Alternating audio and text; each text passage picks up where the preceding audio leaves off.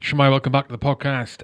You can pick up podcast merchandise at shop.charliecharlie1.com, and you can also get all of the episodes earlier than anyone else. Anyone else in the whole wide world, you can get them earlier than the general public by becoming a patron of the podcast. Go to patreon.com/HK Podcasts. Patreon, patreon.com/HK Podcast. Sign up there and you get all the podcasts early and some other perks and shizzle. That's it, on to the sponsors. Sponsoring the podcast today are Unmanned Air Veterans. Unmanned Air Veterans are veteran-owned. They are veteran-operated. They are veteran-founded. And they were founded by a guy called Stuart Logan. Stuart Logan is ex-32 Regiment Royal Artillery. They are. So 32 Regiment, the Royal Artillery, they're a unit which support reactive force elements of Her Majesty's Armed Forces with unmanned aerial vehicles, UAVs. Stu himself served for 17 years. He deployed for the first time with the UAV systems, which was to Kosovo in 1999. And during his career, he deployed multiple times with the UAV systems, including to Iraq and Afghanistan. During the tail end of his career, he had the idea to commercialise his knowledge. So when he was going to leave the military, to commercialise his UAV experience and turn it into UAV commercial services. But when he left, depression and PTSD kicked in. They had a massive impact on him and his family, and obviously a negative impact on his aspirations to start his own business. However, he got support from Combat Stress. He got support from the Poppy Factory and Help the Heroes, and also the X-Forces Network. And he was spit your words out. And he was subsequently able to attend a business coaching course at Tedworth House. He finished that, he qualified, and he was able to apply for a business loan, and thus Unmanned Air Veterans was born and is now going from strength to strength. The primary focus of Unmanned Air Veterans is digital media, so promotional stuff or facility and site safety work. They do TV and film, services to surveys and inspection of infrastructure and facilities. As I said, the guys behind this, so it's Stu Logan who founded it, and a mate of his from 32 Regiment Royal Artillery, whose name is Tom. They are both obviously veterans. So if you need UAV services, then call on Unmanned Air Veterans. To get hold of them, you need to go to LinkedIn, Facebook, Instagram. They're on there. Just search for Unmanned Air Veterans and drop them a message. These guys have got a vast amount of experience, not only in the military aspect, but also now in the commercial UAV services sector. So give them a shout. Unmanned Air Veterans. Thank you very much. Also sponsoring the podcast today are the Aardvark Group. The Aardvark Group employ a significant percentage of the workforce, I should say, are ex-military personnel. And the Aardvark Group have been in existence since 1982. They came into existence with the express objective of developing a mechanical landmine clearance system, which would not only clear flipping landmines, but would also meet the design criteria which Aardvark's founders considered to be the prime critical factors. So specifically for the clearance of all known landmines, and also for the location, identification and disposal of all munitions and unexploded ordnance. There's a lot of landmines in the world. There's a lot of unexploded ordnance in the world. The undertaking the task to clear the world of all of these things is no small undertaking. It is huge. The Red Cross reckons there's in excess of 110 million landmines around the world. That's a massive amount of landmines in an area, in a country like Croatia, a pretty small country. Just Croatia alone, they're not a country with like centuries and centuries and millennia history of warfare, but nevertheless they've got 4 billion square meters covered in unexploded ordnance and landmines. That's mental. 4,000 square kilometers contaminated with minefields waiting to mess someone's day up. Aardvark have been they are ridding the world of these munitions, unexploded ordnance. They've been doing it since 1982, like I said. You can Well, you can find out more about Aardvark at aardvark.group, but also, actually, they've got a discount code at the moment, which is valid for December. Just trying to think when this podcast is going out. It may still be valid by the time this goes out. The discount code is TAG30, Tango Alpha Golf 30. Enter it on their store and get 30% off. So, yeah, TAG30, easy peasy. Check them out on Facebook, Instagram, Twitter, and LinkedIn. Just search for the Aardvark Group. And again, the website is aardvark.group. Thank you to David and everybody there for supporting the podcast and supporting the wider military community. Also, sponsoring the podcast today are Rugby for Heroes. Rugby for Heroes have been sponsoring the podcast since the very, very, very, very early days. And even longer than they've supported the podcast, they have been raising money for military charities by organising fundraising events. Rugby for Heroes was founded in 2009, and they were founded in the wake of the death of Private Joe Whitaker. And Joe was sadly killed in operations serving with the Parachute Regiment in Afghanistan in 2008. Rugby for Heroes started off only having one event a year. Okay, that's what it started off. It was all centred around the Rugby for Heroes Rugby Festival, basically in Old Edmontonians RSC in Warwickshire, right smack in the centre of the country. And up until the last couple of years, that's all you're doing, one event a year, right? And now they've got about 2 or 3 events a year that they do. But even with just such a small amount of events, Rugby for Heroes have managed to raise over £110,000 for military charities and support the military community. One aspect, you got the fundraising side of it. The other aspect, you got the direct support to the military and indirect support to the military community that Mike Valance and everybody at Rugby for Heroes provides. They had a load of events lined up for 2020. COVID said no to those events. So you need to keep an eye on their website. I need to keep an eye on their social media to see when these events will be rescheduled. Their website is rugbyforheroes.org, rugbyforheroes.org. But more importantly, get them on social media. The social media is always up to date. Super up to date social media, and it's easy to keep up to date. So on social media, they're at rugby4heroes, Rugby for Heroes on social media. That's it. Thank you to Mike and everybody at Rugby for Heroes for supporting this podcast and the military community and everything you do. It is very much appreciated, 100%. That is it for the sponsors. On to the podcast. My guest today is John Bream. John Bream is former 3-para, served on multiple operations, including in Afghanistan, the last operation before he left the military. And John does wild things to raise, one, to raise awareness of mental ill health, and 2, to try and inspire other ex-military folk to achieve everything they want to achieve. I think I'm articulating that right. Anyway, we got onto it. John's been on before. He's a nutter. He's recently jumped out of a helicopter. I didn't chuck him out. I was in a helicopter, giving him the thumbs up, the green light to go, on a very stormy, windy day where he nearly bloody died, although he will deny that himself. But it was very, very close. He raised over £7,000, I think, and he's a good guy. He's a maniac. He's a good guy. This is it. My guest today is John Bream. My name's Hugh Keir, and this is the H Hour Podcast. Enjoy.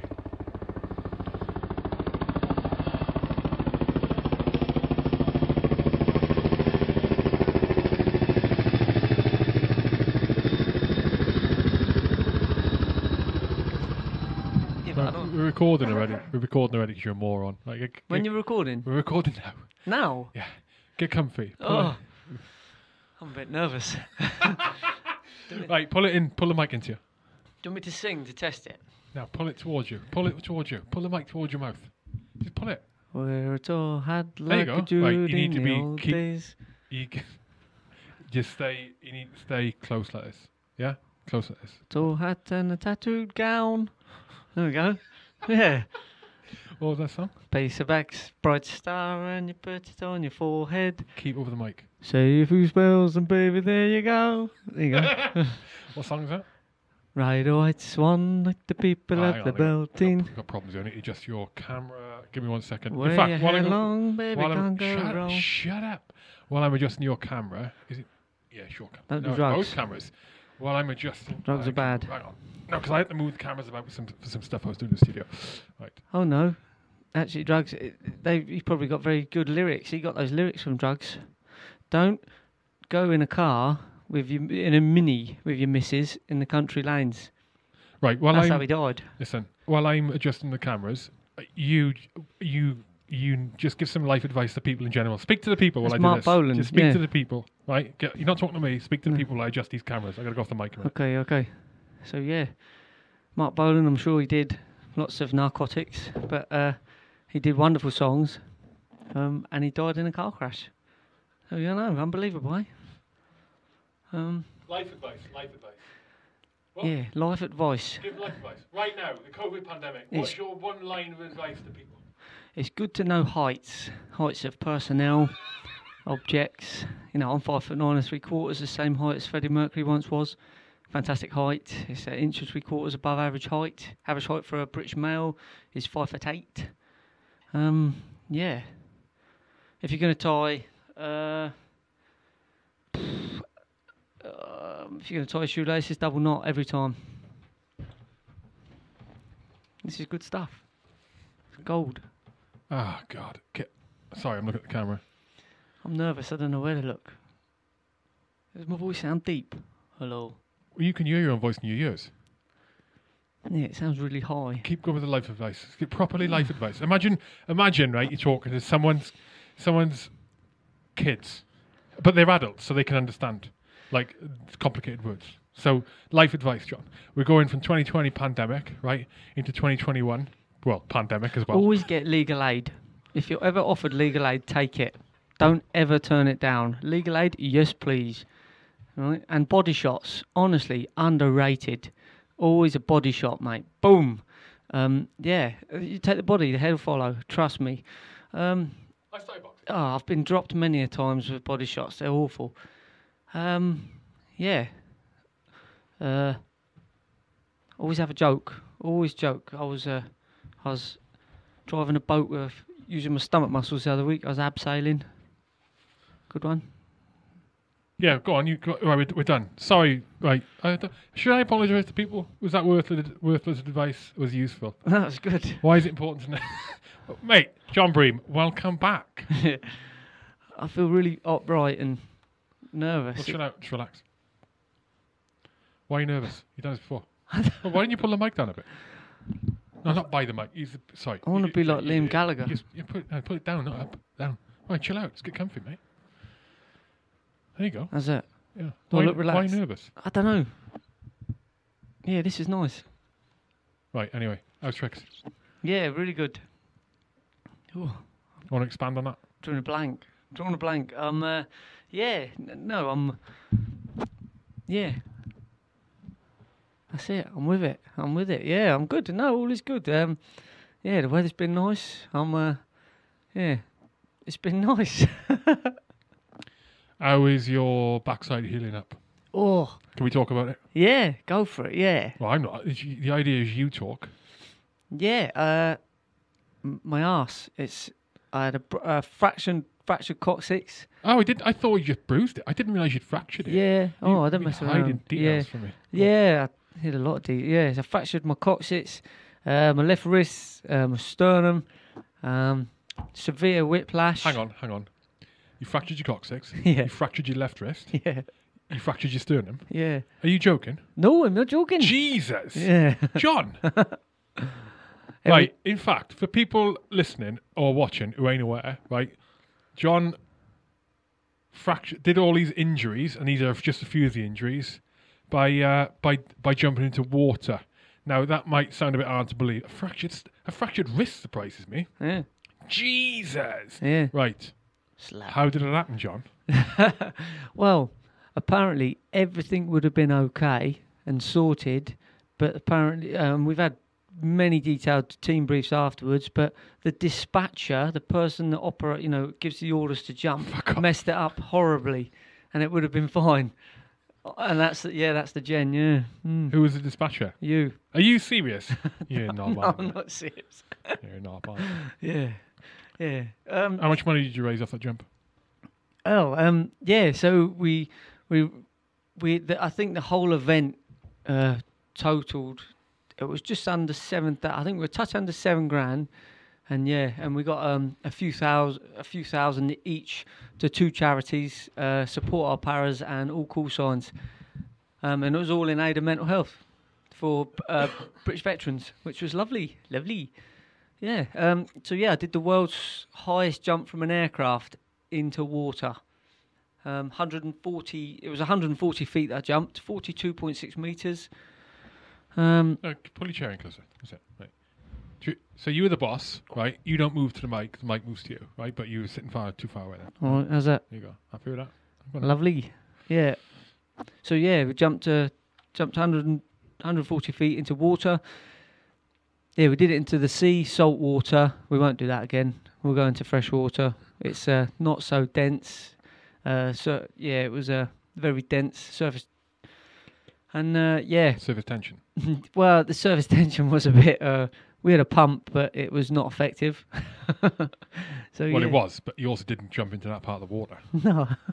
Because it was like trying to hit a needle in a haystack. Well, to be honest, the whole jump, it should have been canned. It should have been cancelled. It nearly was because of a hijacked oil tanker in the Solent. But luckily, the good old bunch down in Poole sorted that out, rapid. So that was good. But we had many cancellations due to permissions, the helicopter, all sorts of hurdles, and it was a real pain. But we eventually got there and got the jump date, got everything ready. And like I said, an oil tanker nearly messed up our plans, but we managed to jump on the 26th, October the 26th, which was a Monday. And the whole jump, so everything was great. We had all the BBC helicopter, our own helicopter, 5 boats, vessels, and press and whatnot. And it should have been cancelled because of the weather. But the trouble was raising all that money to pay out for everything, the helicopter and the boats and everything, and then to just cancel it, to just pie it off, would be a drama. It would be a nightmare. So we just flew the Evel Knievel fuck it flag, it's called, and we went for it. We did it. I definitely did it. I broke my ass. Yeah, I didn't realise you fractured your sternum as well. That's quite an achievement. Yeah. When you think jumping into water. I know. Quite an achievement. That's more of a sit into water. It wasn't a jump. It wasn't like a pencil jump. Because the winds were so bad. Well, you remember we were flying out, and the pilot looking round, and everyone was the boats that don't take their water out into that sort of condition, and everyone knew what was going on. But we went for it, and it was brilliant. You even looked round at one point, shaking your head at me, going, "This is mad." Yeah. It was mad. Yeah. The problem with that kind of thing that you're doing there, jumping from a heli into water, open water like that, is it's very, like, ideally when you're training to go and achieve something, you try and train in all the conditions that you're going to be actually doing the test on the day, or doing in this case, setting the world record on the day. And to do that for what you were doing, it's not feasible. Because how much money would it cost to get a helicopter for every training jump you do into water? And all the practicalities of it, impossible. So it was not easy, mate. And I'll be honest, I was sitting in that heli, gave you the thumbs up, and at the same time I was thinking I would not be doing this. I don't care who'll be sticking the thumb up to me. I'll be going, fuck off, I ain't jumping. It's not happening. Yeah. I don't like heights anyway, but that was crazy. It was crazy. It was absolutely crazy. It was a good day. It was it was a good fun day. We did well. We everything came together. All the team. Team were good, weren't they? Oh, they're fantastic, weren't they? The team were really good. They all, Ian with the boat, and Mike the medic, and Dom in the water with One Leg Joe, the safety divers. They were brilliant. And then yourself in the heli with Andy, it was brilliant. And obviously the lead safety of it all, Nadine, who coordinated it all and pretty much ran the show, and got everything in place, which was mega. So I can't thank everyone enough. But yeah, it was good. It was the fact that the safety divers got washed away because it was so windy. You know, it was all good fun. You know, but everything was okay. And obviously, you saw me before I did the jump doing the old Wim Hof. You know, getting the oxygen in. So yeah, when I was down there, I didn't take any to take any water on board. You know, I was clear. Yeah, it was good. Question for you. Yeah. You are you obviously not strangely, but you got an extreme care for raising awareness. Care for raising awareness for mental health. I mean, to the point where you put your life at risk, right? Where does that come from? Why? Where does it come from? Where does the wish for you to raise awareness of mental ill health or mental health? Where does that come from? What's driving you? What's driving you, mate? What is it? Well, it's the fact that what I've been through and experienced. You know, ex-parachute regiment, and you know, some of the fun places we were sent to and what we did. You know, you were there. And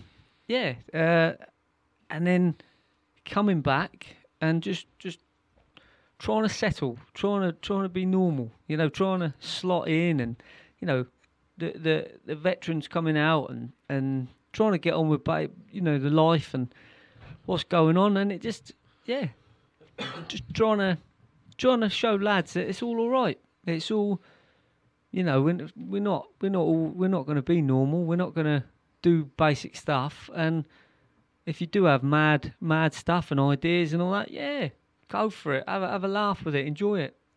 But don't give up. Don't be going killing yourself and stuff like that. You know, because it's a nightmare. You know, people don't want all that. So yeah, just do your mad stuff, but enjoy it at the same time and have a load of fun with it. What about your experience with it? Did you find it hard then? So when you say coming back and trying to slot in, trying to fit in, what are you talking about? Have you had experiences where it's been difficult like that? Oh, it's been because we've hilarious. never spoken about this. You know, it's like it's interesting. Yeah, Christ. When I got out, I was 22 years old when I left. You know, and that's a pup, isn't it? Well, yeah. Yeah, I was 22. Yeah. Joined at 17, left at 22. Yeah. And I was out and had 3 tours under my belt, and including the invasion of Helmand. And it was just to come out and try and slot into a normal life. You know, I had a wife and kid in a house, and to just try and get a normal job. It was, I would look at people, you know, like a normal bloke who'd drive a lorry, and he'd have his lunchbox and do his job, and he'd talk about his hobby, like cars or football or stuff like that. And I'd be looking at him thinking, mate, this can't be what life's about. If this is what life's about, I'm going to go jump off a cliff. I can't do this. This isn't normal. And I'd look at people and see what made them tick, what made them happy, you know. Some people would just be like, yeah, I've gone out shooting at the weekend, or, you know, shooting some clay pigeons, or whatever, you know. No, you know, I'm not knocking what they're doing. It's normal, and it's lovely, you know. Blokes go weekend, I like a bit of beer and watch football and all that. But obviously I'd come from what we'd been up to, which was exciting stuff, and you know, on edge all the time, and I just thought, that can't be it. That can't be me. That can't be life.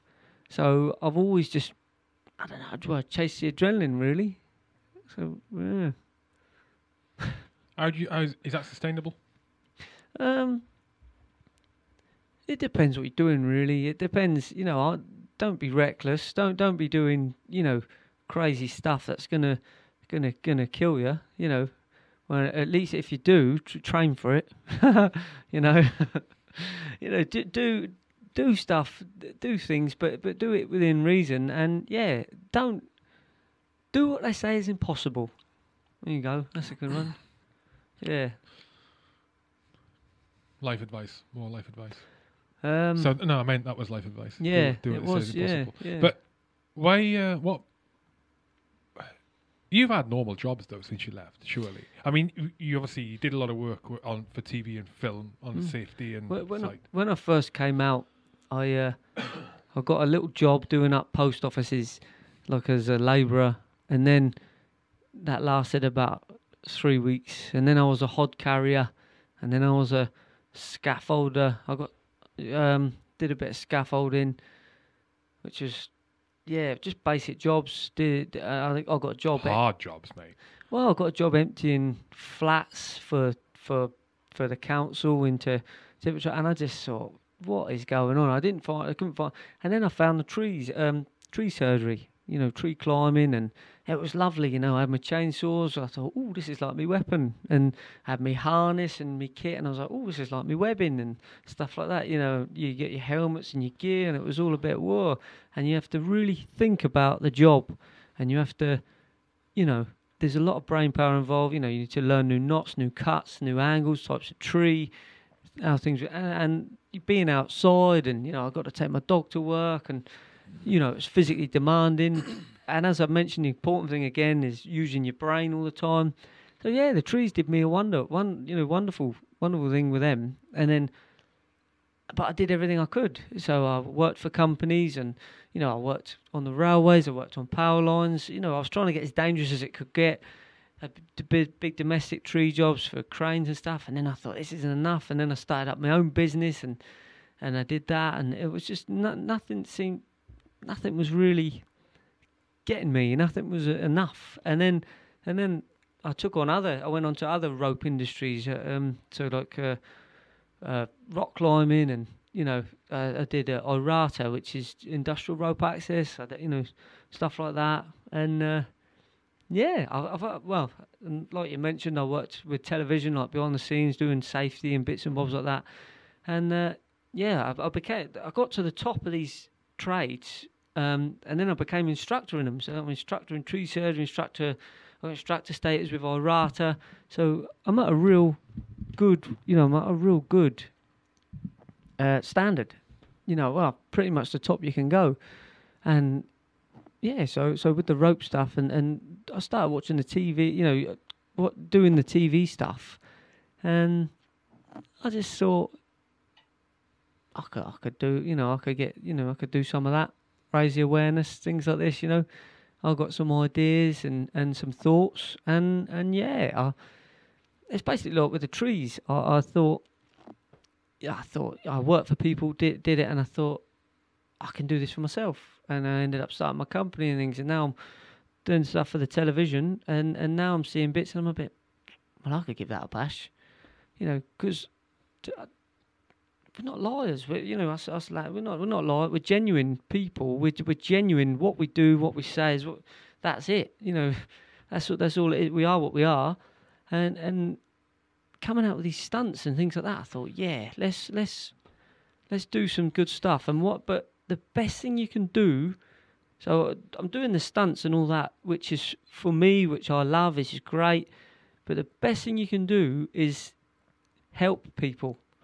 And that's one of the best things I've ever done, is helping people. And I thought, whilst I do this, I'm going to raise awareness and help people and do stuff.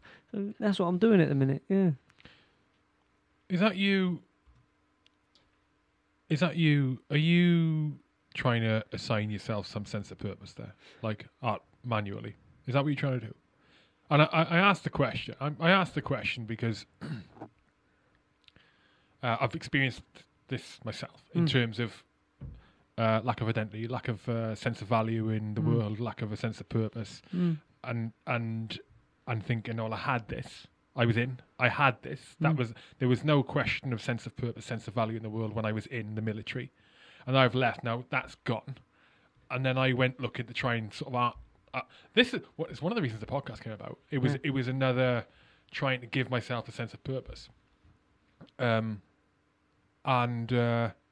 is that what? Do you think maybe that's part of it? Is that what you're trying to do? So you're trying to give yourself that mission. You're trying to give yourself that emotional connection to something that gets you up and drives you towards that goal. You set yourself a mission to achieve. Is that what you're doing to try and fill a gap somewhere in your emotional needs?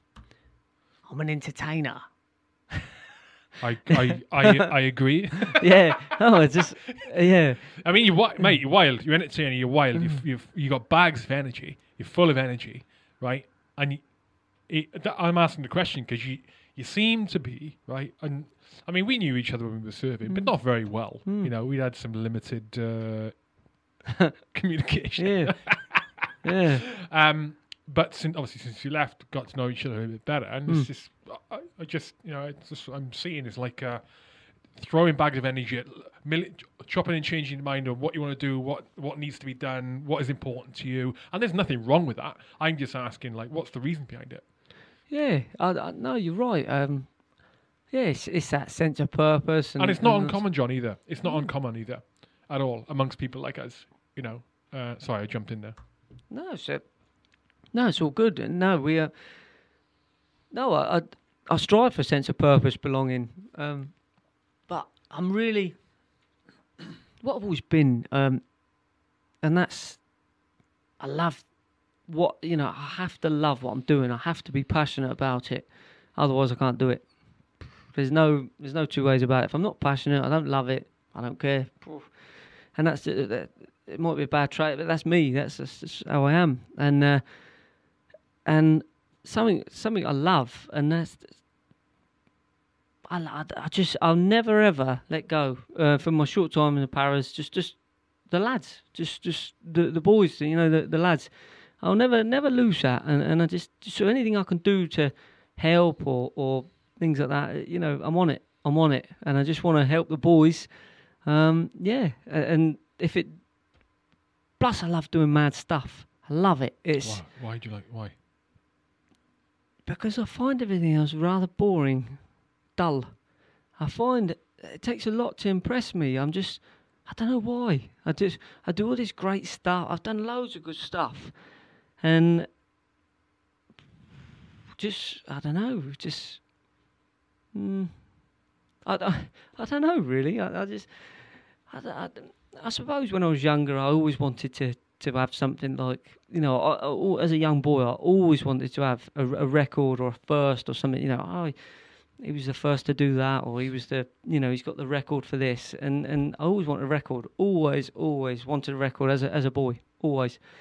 So yeah, something like that's nice. And I just whenever I've seen stuntmen, daredevils, things like that, ever since a lad, and I'd always sit back and people would be like, "Oh, wow, did you see that?" or this, and I'd always sit there and think, "I could do that. Yeah, I could do that." Is it the achieving the stunt that you want, or achieving the record that you want, or is it that plus the opportunity to sort of be in a public eye in a way to push whatever you believe in, like the mental health awareness kind of thing? Are they coupled together, or are they two separate things? Well, so you're right. I love the stunt and the record and that's mine. Yeah, I've got that. Woohoo! Brilliant. But doing that, I didn't want to be. That's great, and having that is wonderful. But then, if I can help people at the same time, that is awesome. That's my key. That's what I want. So don't just So if I get getting record or getting I've got more plans, more ideas, more stuff coming, and every time I do it, I want to be screaming about the boys. Come on, help the lads at the same time. Get amongst them, because I just cannot get over the great characters that we've walked with, and they just disappear, or they just fizzle out, and it's like, what? What do you mean? As you mean as personalities? Yeah, just these great people that we know and we've been alongside, and to just slot into society and just get on with life, and it's just like, wow, this was one of the nuttiest people I've ever met in my life, and now what's he doing in London or wherever he is, and I just think, how can that happen?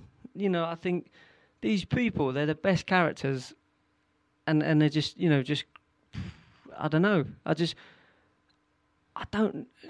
There's nothing wrong with that, though. No, I'm not saying there's nothing wrong. But what I mean is, there's still this. Can't we just get together or do something or get something like, I don't know, and that was where Project RV came along initially. So getting the Para-Edge lads and the Bootnecks together and doing a bit of adventurous training, that's where that sort of came along. To spark something in them, this dormant instincts that the lads have got, you know, it was to inspire them to be, you know, so they come along, jump in a mad waterfall, do a crazy abseil or something, and then get back and just grab the bull by the horns with life and just get, you know, like think, yeah, come on, I'm not just going to keel over in my job or whatever I'm doing. I'm still me, and I can still achieve anything. But to play devil's advocate in that Yeah. way, it's like just because they're in inverted commas plodding along in life doesn't mean they're not happy. Do you know what I mean? Not everyone measures success in a different way, right? I mean, and I know like you feel really strongly about this. It's like you see it in a way that you see everyone that you serve with, well, most people you serve with, as incredible people Yeah. who could achieve a lot in their lives. Now, that's a lot by your measurement, okay? And what you detect to be a lot of quality stuff, yeah. And you can't understand why they leave and they just go into, again, in inverted commas, mundane jobs, just normal 9 to 5s, and they aren't trying to capitalize on all that unique experience and capability they've got to apply it in their lives in Civvy Street and achieve greatness, right? Again, against your measure, but I think about it a lot because sometimes, mate, a lot of the time, that's what people just want. They want that. They've done what they needed. They've been satisfied in life already. They've like achieved the pinnacle of what they thought was capable. And a lot, you know, especially in our era, right, is what they thought was capable. And then they get out and they go, I mean, look at Basher Baines. When did Basher Baines come in conversation the other day? I was on the Cineators Guild podcast with Ben Garwood and Luke and Basher Baines. You know Basher, didn't you? Fucking character. Oh my God, frightening individual. Didn't he end up a postman? Exactly, right. And I thought that was a myth. Okay, so Basher Baines, for people listening or watching, he was one of these characters who's larger than life, right? As in larger than life, but dark. He's a dark man. If you're on the wrong side, he was a dark man. And if he was your instructor or anything like that, he was a dark man. He had a lot of experience in interrogation, didn't he? And all sorts of weird and wonderful stuff. Anyway, left, became a postman. Now, I always used to crack the joke that became a postman, as a cover for what? Right, what is he doing on the back? But no, apparently, he is still a postman to this day. Guy did full time as well. He left as like a W1 or W2. I don't know if he got commissioned. Maybe he did. But he left, and he's happy with that, John. There's nothing wrong. You sort of have to accept, like, what satisfies other people, or what satisfies you may not satisfy other people. I would love to be a Basher Baines. I would love to be now in Civvy Street. I would love to be someone who could be content with a normal job, routine, going to work, you know, doing my job, coming back, sitting down, go to the gym, routine every day, go to the gym, have my dinner with my missus and my kids, and then fucking whatever, get up the next morning, do the very same thing on the weekend, maybe play some rugby, you know, all that kind of stuff. But my brain doesn't work that way. Like it doesn't work that way. And one of the things I'm understanding now is your purpose and your value in life. We often look to what we spend most of our time having to do to get that purpose and value. When we're trying to sort of artificially assign it, which you can't do. But so we look to what do we do for a living? How do we make money? What keeps us going that way, right? When it doesn't have to be that way. The way I look at things now is, I'm lucky. I've got a job I enjoy, right? But it doesn't give me fulfillment, like life fulfillment. Do you know what I mean? Podcast is a multiple bunch of other stuff that does that sort of subliminally. Podcast is one of the things. Being involved with charities is another thing. Being involved with like mental health was another thing. Helping people out when it comes to another. Just all these other little things, right? But what the job is, it's an enabler. I go to work because I have to earn money to exist. Yeah? So it's just something that has to be done. And I'm lucky I found a job that I enjoy quite a lot, okay? Now, for people who don't have it, don't enjoy it, the job is still an enabler. What they do with their other spare time, that's where you're valuing life, if you need it. Because some people grow up, mate, and they never have that. I say most people, 90% of the population out there, they never have the "why am I here" question. They don't have it, John. Right?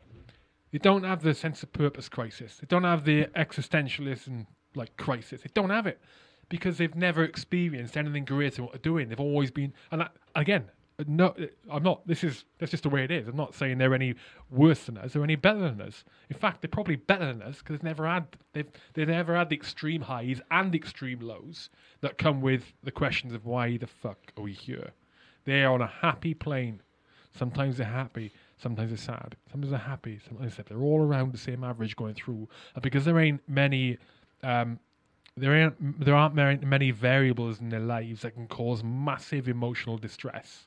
Okay, like I know you name it, fucking XYZ occurrence, right? They aren't common. They aren't regular. Okay, then they never have to be. They never have to ask those questions. Never think why am I postman? Why am I a postman? Basher Baines, right? If he's been a postman since he left, and I think he left what 08, 09, something like that. I thought it was earlier than that. He must be fucking happy, John. I'm telling you. And again, he's happy. He's got routine. He's just like, done it all. Yeah, cheers. I'm going to earn my money now and do what I want to do in my spare time. That's mega. I would kill for that. I would kill for it. Well, I wouldn't try and kill Basher Baines because he killed me first. Yeah. Well, to answer your question, then those. Did I ask a question? Did I? Yeah. Where was that? Yeah. Well, those people that you mentioned. Yeah. Well, obviously, I wouldn't. They wouldn't be reaching out for help or things like that. But the ones, I say that, but they still would like to come up. They come out the odd weekend and get a bit of excitement, fulfillment, which is lovely. But it's, I'm talking about the people that have, hung out the side of a Chinook with a Jimpy firing away and all that. And now all of a sudden they're, just pottering around in a mundane sort of job, and they just need that bit of extra, it's that sort of stuff, and I just want to make them feel that you shouldn't have to settle if you don't want, if you want to settle, like you just talked about, if you want to settle and you want to be like you are, that's lovely, yeah, brilliant, all for you, mega. But if there's that bit inside you and you're thinking, nah, this isn't for me, I need more. That's where go for it. Don't hold back. Don't. You just go for it and don't let anything stop you. Well, that's how I like to think anyway. Don't let anything stop you. No, you're right, mate. I mean, part of the problem is when you're struggling with that kind of with an issue is identifying really what the root cause is. And you can quite often revert to assigning the blame or the reason for it on something that is not the root cause, like, for example, job or relationship or whatever, right? And when you do try and identify the root cause, if you get that far into sort of understand, analysing your own consciousness and emotions and stuff, you'll find that it's super difficult to identify what the root cause is, and it's also super difficult to identify what it is you really want or really need. For a lot of the guys at Project RV, the guys get down there mega.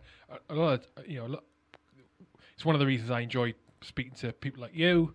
Who I used to serve with. It's like my favourite part of the day, especially when I get someone I used to serve with because I'm reconnecting, and I'm back in the tribe. Is what I'm back in. I'm back in the tribe. People with shared experiences, shared backgrounds, common understanding of how and what makes us tick, and that's part of it. Go on, are you going to say something?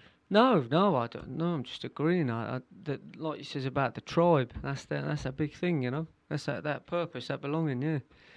Well, it's huge, and when people are exposed to, when people find themselves within the tribe, like we didn't choose to be in the Power Edge tribe, for example. People don't choose to be in the Bootneck tribe. People don't choose to be in the Team Rubicon or a React tribe. Well, they choose to join it, but then they find themselves. They find themselves a part of this group and they're so emotionally connected to it. They never want to leave it because it's so different. Because everyone has the same kind of thought, the same emotional investment, the same drive towards what they do ultimately, which is to sacrifice their own time and effort and other things to do good things for other people, of which they will not benefit. You know, once you're exposed to that, it's really hard. It's really hard to step away. And when you leave it for whatever reason, you know, if you're forced to leave or you choose to leave for whatever, like military, for whatever reason, you find yourself yearning for that the whole way. I know a person at the moment, actually. It's interesting, who he'd never been ex-military. He's never been military. And what he's I don't know. He seems to be struggling with that sense of value, sense of purpose, existentialism question. Why am I here?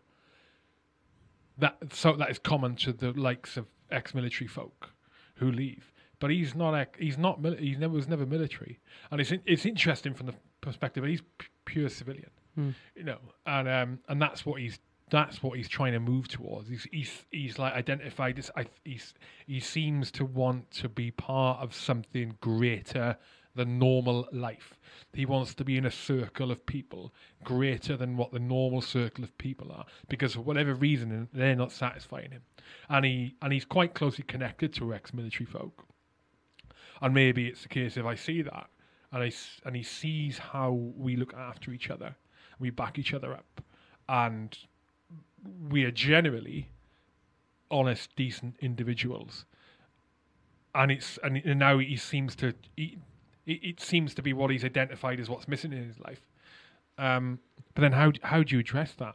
Like, well, here's the question now, I suppose. So when you know the issue when you talk about ex-military folk, and the answer from ex-military and whether you're civilian or not, it's going to be the same answer, I think, or the same solution. What is the answer to it? So you're missing something in your life. What is the answer if you're not military? Where'd you get that from? How do you become part of a circle like that? Purpose. Sense of purpose. Tell you, honestly, it doesn't matter. It doesn't really matter what you do as long as you're passionate about it. But it's having that sense of purpose in what you're doing, you know. And then obviously the more people involved and stuff like that, it's that's that tribal bit. There's a good old Albert Einstein. A life worth living is one lived for others. You know, it's purpose. That's how I've seen a lot of my stuff. You know, I think, all right, as long as I've got a good sense of purpose, all's good. From my experience, you can't artificially assign that. So when I was having those questions at my sort of lowest times, it was why am I here? Well, I don't need to be here. I've got nothing to live for now. Literally, that's what it was like. And I tried to find and manually assign myself a sense of purpose, but the sense of purpose comes from the subconscious. It comes from within. It's not something your conscious can assign, right? It isn't. It can't be, because you're not. It's not. Then it's driven by your mind. Then it's not driven from the your heart, from your fucking soul. Does that make sense? So what I ended up doing was, one of the things that moved me into a state of mind which was sustainable, should we say, was it was actually a Jordan Peterson. I was reading a Jordan Peterson book, and one of the things he said in there that he's basically alluded to that in not so many words, is you can't assign yourself purpose or value in life. But what you can do is you can demonstrate to yourself and to your subconscious that you are valuable because you're able to achieve, right?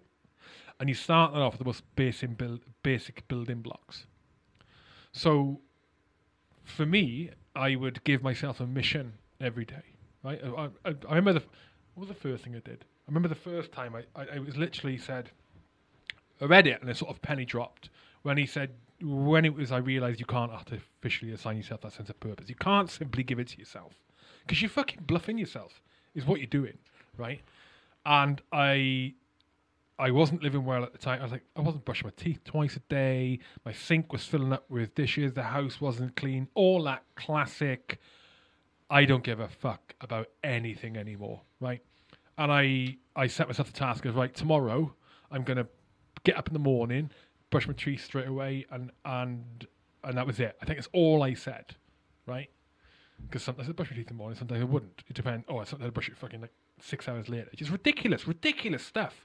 Like a 30-odd-year-old man, this is at the time. And I set myself, and the aim was set yourself a task that's easy and achievable, right? Smart, specific, measurable, achievable, realistic, and timely, right? I did it. I got up. I did it. And I achieved it. I felt good, mate. And bearing in mind, all I did was brush my teeth as soon as I got up. I felt good because there was a mission. I achieved the mission. That's what I did. And as soon as I did it, I set myself the next task for the next day. Do the dishes as soon as I've had breakfast. That was it. And when I continued to do this, I started achieving the smallest of things that I wasn't achieving before. I was jacking on myself. But because I started achieving, I'm achieving stuff in life. That's valuable. When you achieve something, it has value, right? And that's how I continued on. And there was other things that came in to help me forward. But what happened was, as life went on, I realized that the question of why am I here, what is my value in life, and the thoughts of I am useless, they disappeared. It wasn't that I answered the question of the reason I'm here, what my sense of purpose is. It's that the questions disappeared. They went. I was no longer questioning it. I was no longer looking for a reason to exist. It disappeared. Because through achieving those little things and demonstrating value, not to anyone fucking else, to myself, and demonstrating value and the smallest of measurements within me, in the subconscious, I was valuable. There was a reason to exist. Simply to do the right thing. And that's it. That's literally how I think of it now. It's like you ask what's the reason why, fucking hell, I'm fucking welling up. Jesus, I'm welling up, mate. I hate thinking about that time. I hate it. Because I was so, it's horrible. It was horrible. And I know, fucking Jesus. And I know other people go through it. And they don't know how to get out of it. It's horrible, mate. And I make it sound easy. It's fucking not. It's not. It's horrendous. But where was I going with that? I can't remember what the fuck I was saying before. You were achieving. Fucking Jesus Christ. So you were achieving. Yeah, and that's pretty much what I'm doing. I'm setting myself these goals, these tasks, and that's what I'm going for. But as I'm doing them, I want to help others because it just feels so much better. Everything feels so much better when you help someone. You know, it's all well and good you going off and winning or doing whatever you want to do. That's brilliant, but nothing tastes as sweet as when you help someone. So that's what I'm trying to do. I'm trying to smash these and help people at the same time, and that's my aim. That's all I'm doing. Yeah. Yeah, you're right, mate. That's I just remember where I was going. Yeah. That's right. It's like that's how I see it now. Is fuck everything else. You look at what is the point of life? Why are we here? What do you want to achieve? And people look at it. Some people look at it in a materialistic way. Oh, I want to have a big house. I want to have this. I want to be financially secure when I'm old. And the way I look at it now, from what I've learned in my own sort of journey, is that fuck all that. I want to be on my deathbed. I don't want to be on it, but when I'm on my deathbed, I want to be thinking. I want to look back and go, did I lead a generally good life? And I say generally because we fuck up, you know. And did I generally lead a good life? Was I generally a good person? That is it. And I don't have that by the measurement of how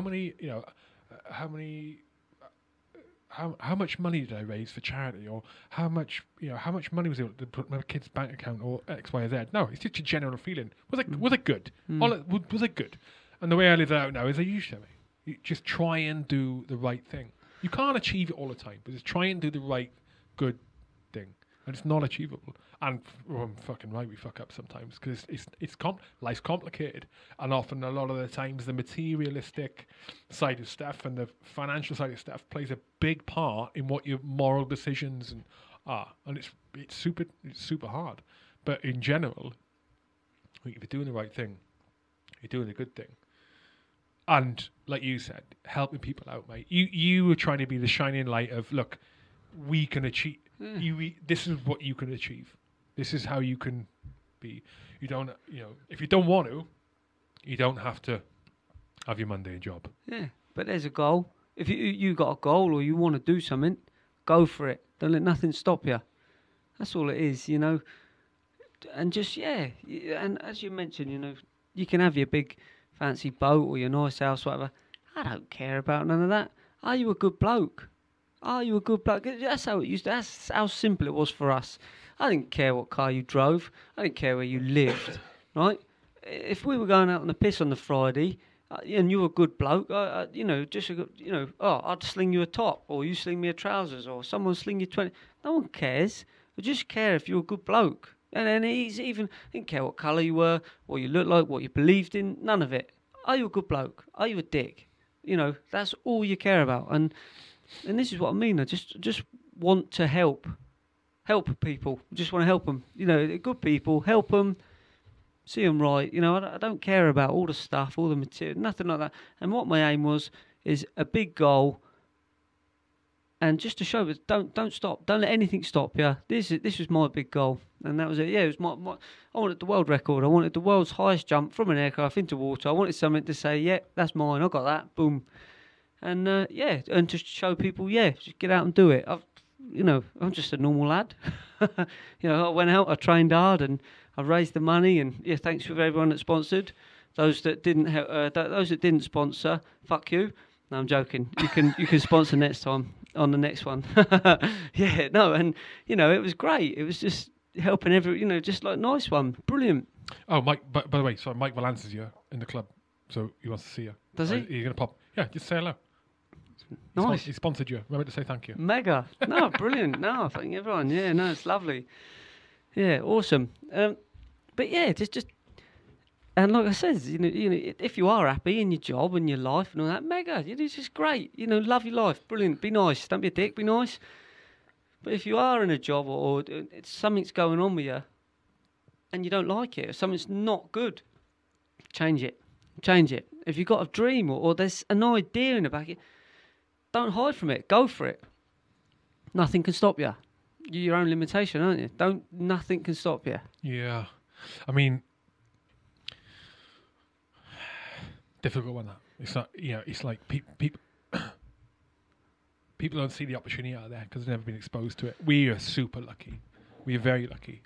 But I mean, people like you and I mean, people like in our network and our circles of people who work with the service, right? Because we've been exposed to all of the opportunity out there and all the support that's available, and so all the opportunities there. It's just literally you can achieve a fucking hell of a lot without having to have a hell of a lot in the first place. But for most people, mate, can't see that. I mean, it's not simple to change your job if you only know one thing and that's scaffolding, or you only know one thing and that's accounting, or you only know one thing and it's flipping soliciting. Hang on, soliciting. But you know what I mean? Yeah. How'd you do it then? How'd you do it then? If you're stuck in a job and you fucking hate it right now, someone's stuck in a job and they hate it right now. They aren't aware of it. Like they just don't see the opportunity. Do you know what we should do? What do they do? Do you know what we could do? Hang on. We could put them in the butts. All right. The range. When you're on the ranges, put them in the butts. All right. Yeah. Explain what the butts are. That's when you're so imagine a long rifle range and you're shooting your rifle down at the targets. There are people, the sand area where all the rounds land. Underneath the target. Just underneath, and you hold the target up on a bit of 4x2 wood, and you've got a target, and people shooting the targets, and then you lower it down and you patch it back up, or if you get an arrow and point to where they're landing, where their grouping is, and stuff like that. Put them in the butts. That's Yeah, that'll wake you up, make you realise that life's good. Well, actually, yeah, do it in Brecon in February, and yeah, life is good. You know what I mean? Yeah, that'll wake them up. What's your next record, mate? What are you gonna do next? What's come on, Yeah, come on, spill the beans. I've got a few. I've got a few. Well, I've. I can't really. The trouble is, right, with all this stuff, you can't really give away too much. What was the feedback like after you did the jump then? What, for my jump? Yeah. Yeah, it was loads of people. Loads of people were like, "Way, nice one. You know, you're doing raise awareness, brilliant." But then we had the other side, which were, you know, just, "Oh, what an idiot!" You know, like getting sent to hospital during COVID. You know, so I did go to hospital, yes, but I was in and out within 2 hours. Don't listen to us. No, it was idiots, brilliant. mate. No, it was funny. It was good. But I went in there and I lifted morale at the hospital. They loved it. They were all taking bets on what the injury was. And when they found out I'd jumped from a helicopter, nobody won. Oh, they're Yeah. taking bets on what the mechanism of Yeah, the injury yeah. was. Oh, is it an RTA or is it, has he fallen down the stairs? And then it turned out this lad's jumped from a heli. They were, no one guessed that. And and the trauma doctor, they were loving it. And the trauma doctor, he carried my bags out to the car for me. He was chatting away and, you're doing it for this. And the hospital was dead anyway. Yeah, I was sat next to people. I hope that's... Go on. No, yeah, well... I was going to crack a witty joke about the hospital being dead, but I won't. Yeah, no, the type of people that were in the hospital were, just bums, like just in there for wasted, just. Why are they bums? Well, wanting a free dinner. Oh, my dinner's cold. Or, can you give me some money so I can get a taxi home, please? Get out of here. You wasted. There's a lot that were wasting the money. I went in and had a proper checkup. They were opportunists. Yeah, they were. Opportunists like you. Yeah, fair one. Yeah. No, but no, it was good. Some of the comments. Yeah, because I ended up on a screen of "Have I got news for you?" and there's always one comment. It was brilliant. Some people are wasting time, and there was a few funnies, and some people got serious. Oh, he's raising money, leave him alone. Honestly, it's funny. It's the arts, what people are saying, and they're normally categorised. It's normally 4 general sort of things that people comment. Like, oh, don't waste the NHS's time, or what an idiot, Darwin, or stuff like that. But one bloke, he wrote, "Good God, he's a double daredevil. He jumped without a mask during COVID." It was brilliant. Yeah, it was. So yeah, there's stuff like that. But no, it was all fun.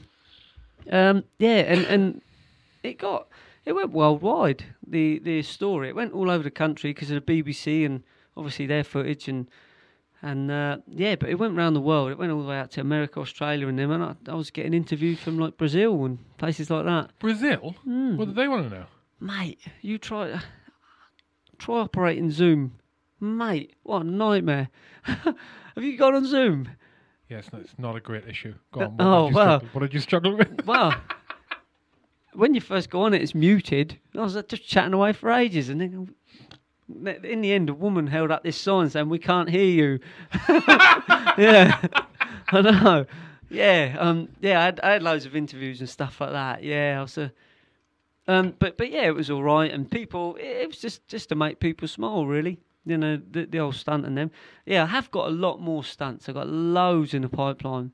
I've got one early next year that I'm going to do. It involves height again. But yeah, it's actually it's going to be about 800 feet, this next one. Yeah, I know. Is that the one you told me about? No. Oh, come on, John. I can't. Listen, come on. Spill the beans. Is it an official secret? There are some that are secrets. Let me see. Hang on. Yeah, so I've got some stunts that are going to come out, and but the trouble is when you because you got to come up with these ideas and stuff like that, and people just jump on them. They jump on them and they go for them and things like that. So it's quite secretive. But yeah, no, the one I told you about. No, that needs to be kept stum, I'm afraid. And is it more dangerous than the one you did from the heli? Yeah. Oh, yeah. Oh, the helicopter one. I was never going to die from that. The training. Oh, John. bollocks. No, but hold on. You were one face down Yeah. in the water, Yeah. not breathing. I was looking for my goggles. Hang on. I was, For at least 15 seconds. No. Yes, you were, John. I think it was 30. At least 15 seconds. I thought you were fucking dead. Nightmare. It was a No, nightmare. like I said, well, the second they got to me and wrote, like John, I was like, yeah, I'm just looking for my goggles. No, before that, I'd just like to thank to Airborne Sean Vine, the Crystal Palace, BMF, for all the training and programs. He's the one that helped me get fit for the jump. Yeah, awesome bloke. Yeah. BMF, Be Military Fit. That's the one. Yeah, it's Sean Vine, yeah. The Crystal Palace branch, yeah. Another Bear Grylls endeavour now. Yeah, I know, yeah. Ooh, yeah. Wonderful. Yeah. No, so Sean was great. He's fantastic. Really, I don't remember him being that fit. Sean, it's just all of a sudden overnight he's this fit lad. So what's going on there? Right, you're just picking him up, right? And now you're slagging him off. No, Sean. No, Well, I'm allowed to. He's my mate. Sean Vine. Sean Vine very fit. Yeah. So so you never did used your to be. training with him, and he's working for Be Military Fit. Yeah, well, he did. He does some little sessions online. God, I know I have a nightmare clicking onto those. Yeah, and then you just follow the program. Yeah, it's brilliant. He's working out, and you got to follow him, stay with him. Yeah, I know. Yeah, so yeah, that was that. Where was I going? Yeah, stunts. Yeah, we've got a whole bunch more stunts. Loads of stunts from height as well. Loads. Well, yeah, there's a lot of height. But yeah, they're different stuff. They're not just jumps. And yeah, I think we've had. I think there's a bit of interest from abroad. So it's it's things like that. Which country? America. Yeah. So yeah, it's going to be all right. Well, and plus they got the fantastic weather because that's the trouble over here. Yeah. Yeah, I'm trying to think. I want to give away more, but I don't think I can. Well, don't then. Well, that's the trouble. Yeah, Don't give away more. I know. But yes, but there are a lot more stunts. A lot more's coming. Yeah, modern day Evel Knievel. Just need to learn to ride a motorbike. You don't got a license No. What do you need a license for? to ride legally on the road. What about? Can you dive? Are you able to dive? What do you mean? Dive. Oh, sorry. I mean scuba. Scuba dive. Yeah, I could do that. Why don't you do some? Why don't you do some scuba orientated? Because it's boring. What? It's boring. Mate, it's more dangerous than jumping. No, it's not. It is. You Rolling get the around bends. underwater. No. No, it's all about being airborne, isn't it? You see, do you know James Glancy? Do you know of James Glancy? Ex-SB officer. Was that the Action Man lad? What? You had an Action Man lad on here. Action Man. Yeah. Oh, no. That was Stephen Blades. Action Man. Yeah, he did the voice of Action Man or something. Oh, And Andy Andy Torbert. Torbert, there you go. Yeah, no, you no, do no, know no, him. No. James Glancy, SBS officer and bootneck. Marine lad. Yeah, oh, and hang on. He'd be welcome to Project RV. Sorry, go on. yeah, he's on TV and film, TV and media, shit like that. Do you know what? I do know him. I watched your podcast. I think he's an MP. Isn't he an MP now or something? MEP for a short time. That's the one. But yeah. anyway, long story short, so the reason I mention him is because he is heavily involved with Shark Week over in the States. Have you ever heard of Shark Week? Yeah. Oh, mate. I never knew about it, so I spoke to him. Shark Week is a week in the USA where everything on TV and everything is all about sharks. And he did a thing last year or the year before last where him and, oh God, I can't remember his name, Australian SF guy, you got bitten in half by a shark. Anyway, they jumped from a helicopter into, in inverted commas, shark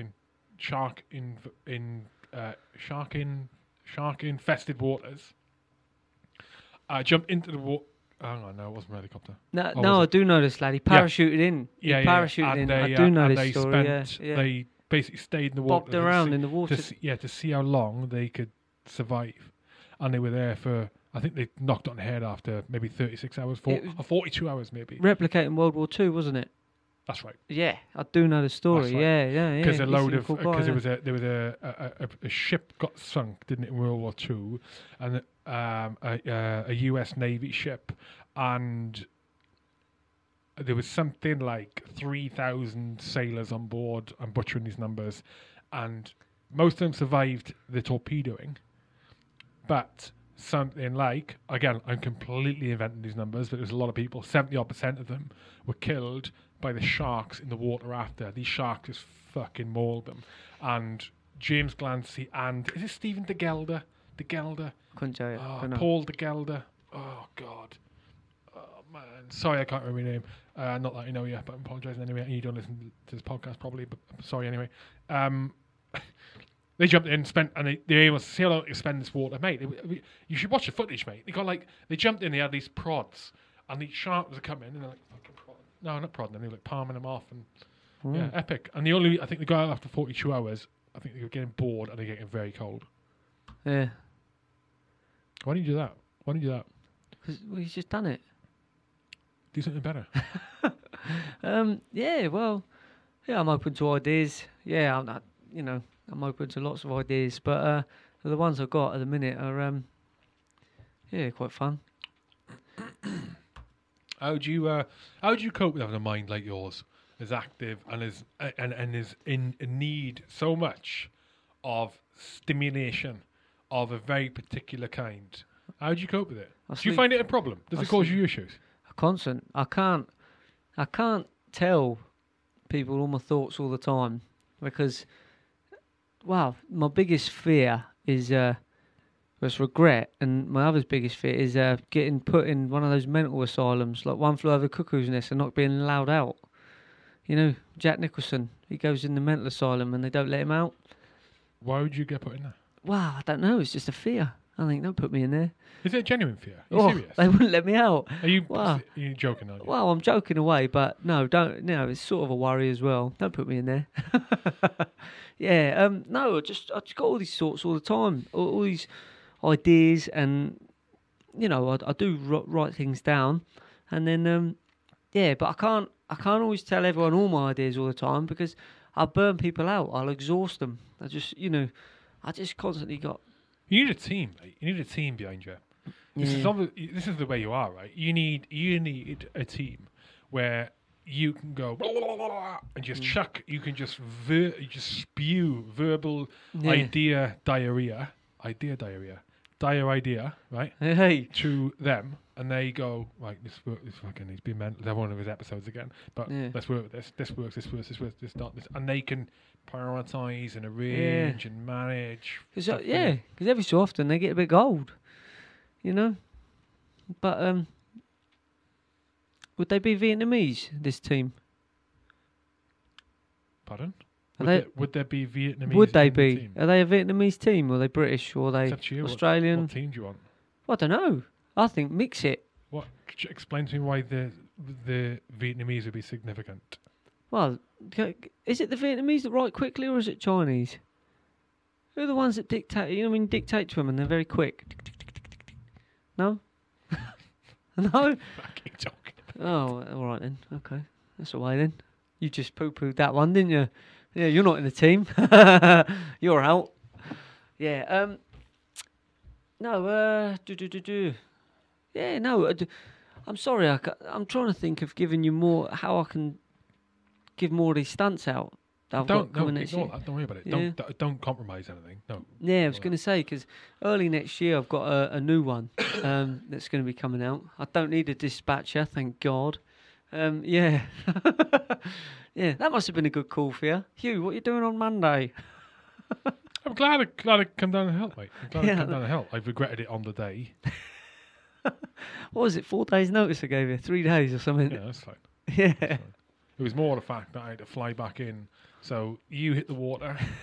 I see you face down the water, not moving, arms out, like, oh my fucking God. The helicopter pilot couldn't see, right?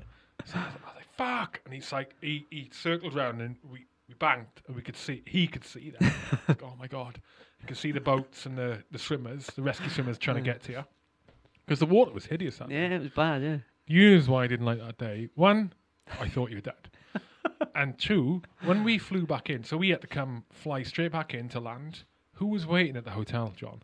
When I arrived at the hotel where the HLS was, and I landed there with the pilot, right? The last I'd seen of you was doing that dive and being faced on the water, me not knowing what was going on, because I couldn't get hold of anyone on the phone. I tried ringing Nadine, going, what is this? Is he all right? Couldn't get hold of her, because obviously she and the team were dealing with you. Who was waiting at the hotel when I got in there? Tell me, John. Who was there that I deal with straight away? Yeah. Who said, "Oh, how did it go? How is he?" Who was that? Who asked me that? My dad. Your fucking dad and your mum. Yeah. Jesus Christ! I lied to them and go, "Yeah, I think it went all right. We couldn't see properly. It was I have a poker face on that, mate. Yeah. It was hideous." And then it was fucking hideous. And then I got a panic call about 15 minutes later from Nadine. Ring the ambulance! In a Scottish Welsh accent. Yeah. Ring the ambulance! And that wasn't easy, mate. Because the ambulance, I rang. She said, ring the ambulance. No, get in there now. Run way back in. Get the ambulance. And I rang the ambulance. Rang 999. Flappers. Who? Oh, you, no, you they lot, were you flapping. flapping. No, correct to do it. And the ambulance, like, right, what's the problem with the casualty? It's like, don't know. I said, where's the casualty? I don't know. And they go, what? Don't know. I said, right, listen to me. This is what happened. He's jumped from a helicopter into water. He's hit the water. He's not had a good landing. Oh. He was unconscious when he hit the water. He's in there for at least 15 seconds. I think at the end it was like 20, 30 seconds, wasn't it? At least 15 seconds. Okay. I am at the place where I need you to pick him up. Do you know what the ambulance service did? I swear down, mate. They said, I will call you back. I'm not joking. The lady said, okay, I'm going to have to go, but I will call you back. 999, mate. Thinking, has that ever happened before? And I got a call back and the supervisor going, can you explain to me what the problem is? Yeah. I told you it was a good day. It was a good day, yeah. It was not. I did not enjoy it. That was unusual, though. I enjoyed everything up until you hit the water. Yeah. Everything until I was having to give you a thumbs up because then it was impossible. Like, there's no way. The problem was there was no for the pilot and for me, there was no fixed point of reference. The ocean's moving, the wind is moving, the helicopter's moving, the boats are moving.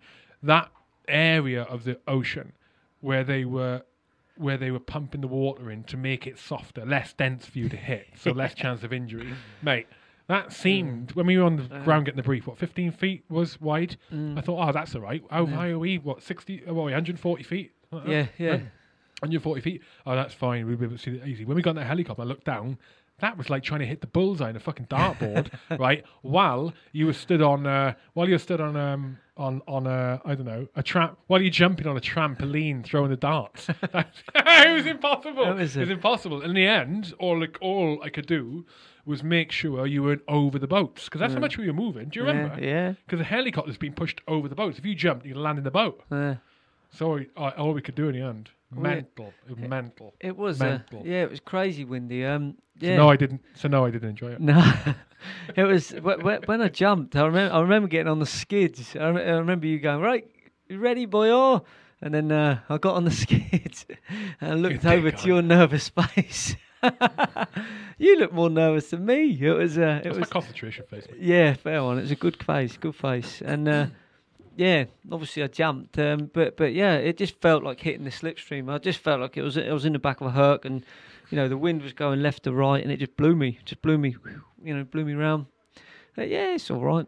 It wasn't too bad. Well, it blew me. It gave me a 180. So if before I would have gone out, travelled out, and then penciled at the last minute.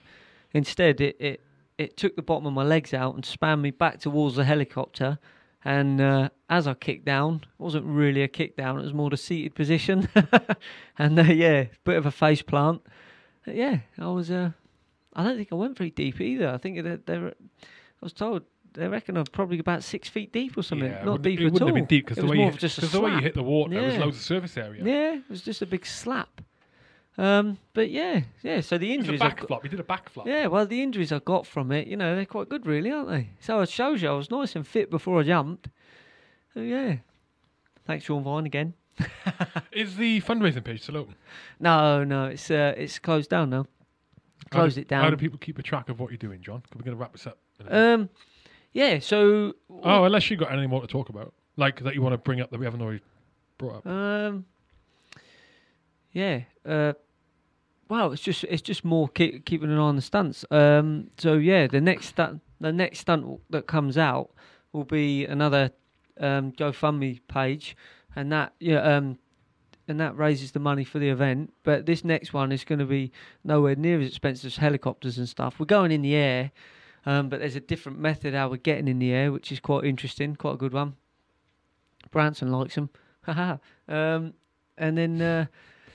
So yeah, that's and it's a lot more cost effective, and then hopefully the charities get more money, which is great. Have you got a website yet?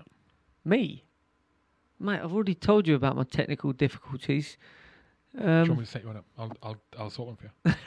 A website? I built my first website in 1999, mate.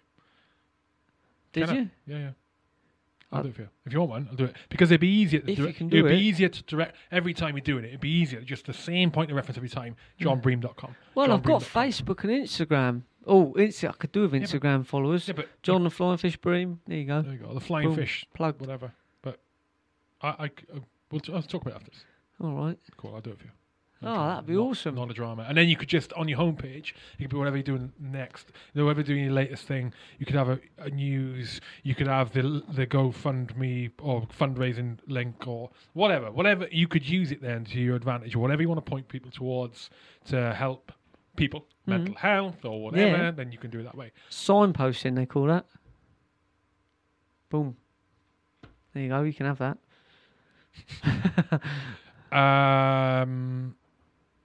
Last piece of advice, life advice for people. We started off with life advice for people. Oh, hang on. What is it now? Go on, one liner. Go on. John Bream says... Always have a joke. Oh, I've said that one. I've said that one. No, hold on. Yeah, hold on. Don't... Always look him in the eye when you shake your hand. There you go. I don't agree with that. I don't agree with that. Yeah, but don't stare too long because it gets weird. It's been a pleasure. Thanks, mate.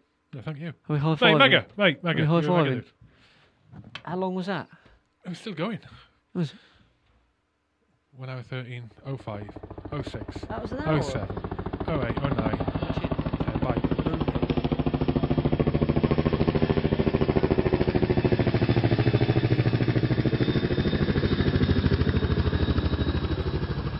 Thank you for listening. Don't forget H-Hour podcast merchandise available at shop.charliecharlie1.com. You can sign up to become a patron and receive all the podcasts early and other cool bits and bats at patreon.com/HK podcasts. And finally, another shout out to my sponsors. Thank you very much for sponsoring me, sponsoring the podcast and supporting what I do. The Aardvark Group, who since 1982 have been trying to rid the world of unexploded ordnance and landmines, and they employ a significant percentage of their workforce are ex-military. So go to aardvark.group to find out more about Aardvark, the Aardvark Group. Also, Unmanned Air Veterans. Unmanned Air Veterans, they are a UAV services company. They provide commercial services where UAVs are required for corporations, organisations, whoever you are and need UAV services, and they are entirely veteran owned and operated. And they used to be UAV systems operators when they were serving. Loads of experience. So go onto LinkedIn, Facebook, and Instagram, and find Unmanned Air Veterans. Drop them a message. Stu Logan, he's the man at the helm. Get hold of him. And finally, the Rugby Heroes, who since 2009 have been fundraising for military charities through rugby-orientated events. I should say rugby and beer drinking-orientated events. In fact, they've also had a beer and gin festival, so that'll be rugby, beer, and gin drinking-orientated events. There's more events in 2021. I will see you at them. Rugbyforheroes.org is their website, rugbyforheroes.org, and then they're On social media, they are at rugby4heroes. That's it. Until next time. Out.